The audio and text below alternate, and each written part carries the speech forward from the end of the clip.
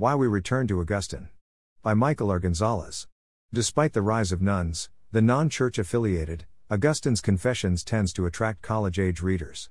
Christians generally turn to Augustine in troubled times, intuiting that he probably offers prophetic guidance for us somewhere in his voluminous corpus. But it isn't just Christians who find something to connect with in the Confessions. My secular and religious students alike consistently hold up this text as one of the two most helpful texts they are assigned in a great books course.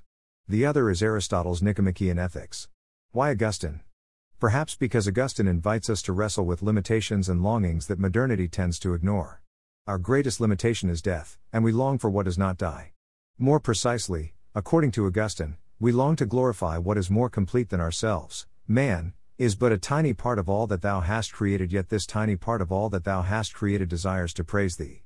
The modern way of life aims at improving our material circumstances, the improvement of mankind's estate, and an increase of their power over nature, as Bacon puts it in the Novum Organum.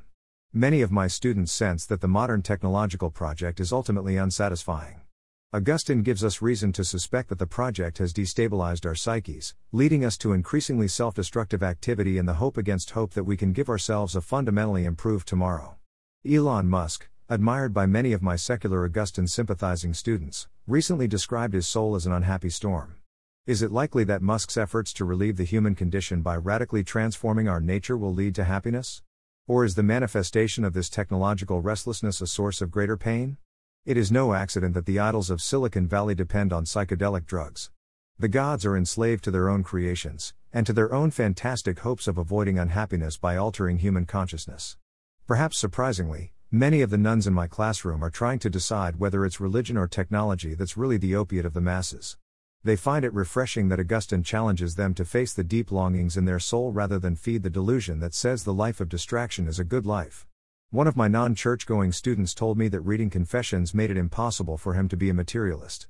This was not because of a distinctly apologetic argument. Rather, this student discovered in Confessions reasons for suspecting that modern science and technology are insufficient guides for how one should live. The modern world is founded on the premise that we can find happiness without reference to a higher order and without seeking those things which are above. Colossians 3:1, Hobbes and Locke, each in his own way, posit that survival accompanied by a little pleasure by day and a little pleasure by night satisfies the heart. And Montesquieu asserts that whatever satisfaction religion gives can be found just as easily in our hobbies, or in modern terms, movie streaming. According to this view, religion is non-essential. The philosophers of modernity claim that we find personal and social peace when we subordinate our religious inclinations to private pleasure. They argue that we can comfortably ignore religion because we don't really need anything more than material goods. We should change the subject whenever potentially uncomfortable claims about beliefs come up in conversation. Don't talk about religion at Christmas. But this attempt to organize society solely around material prosperity fails to satisfy the human heart. Instead, it results in miserable escapism, or worse. In Augustinian fashion, Pascal searches the modern soul and discerns that pastimes and entertainment fail to displace our longing for the eternal.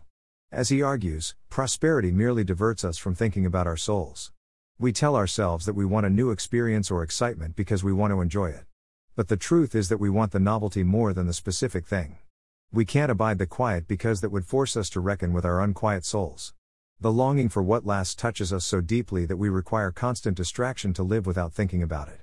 Even then, we cannot remove our deepest desire. We can only elevate or pervert it, either wondering about the divine or chasing a joyless quest for joy. In an Easter sermon, Augustine teaches the newly baptized that Christianity is summarized by the liturgical verse, Sursum corda, lift up your hearts. That's the whole life of real Christians, up with the heart, not of Christians in name only, but of Christians in reality and truth. What does up with the heart mean? Hoping in God, not in yourself. Unless he had lifted it up, we would be lying on the ground. Perhaps we return to Augustine because he discloses to us what we already sense is true, that life is more than the flesh. Augustine often quotes Galatians 5:17, the flesh lusts against the spirit and the spirit against the flesh. He does not understand this to mean that the body is evil, but that the life lived totally for the body is not worth living.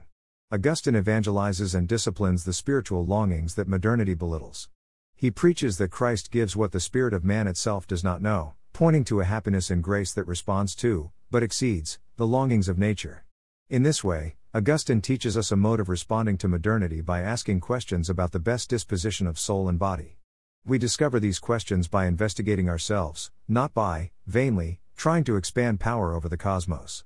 Augustine leads us to see that we can neither possess joy nor use the goods of this life well unless we move from a restlessness for temporal things to restlessness for the divine, from a life of feeding swine to a life that befits mature men and women who seek his face evermore.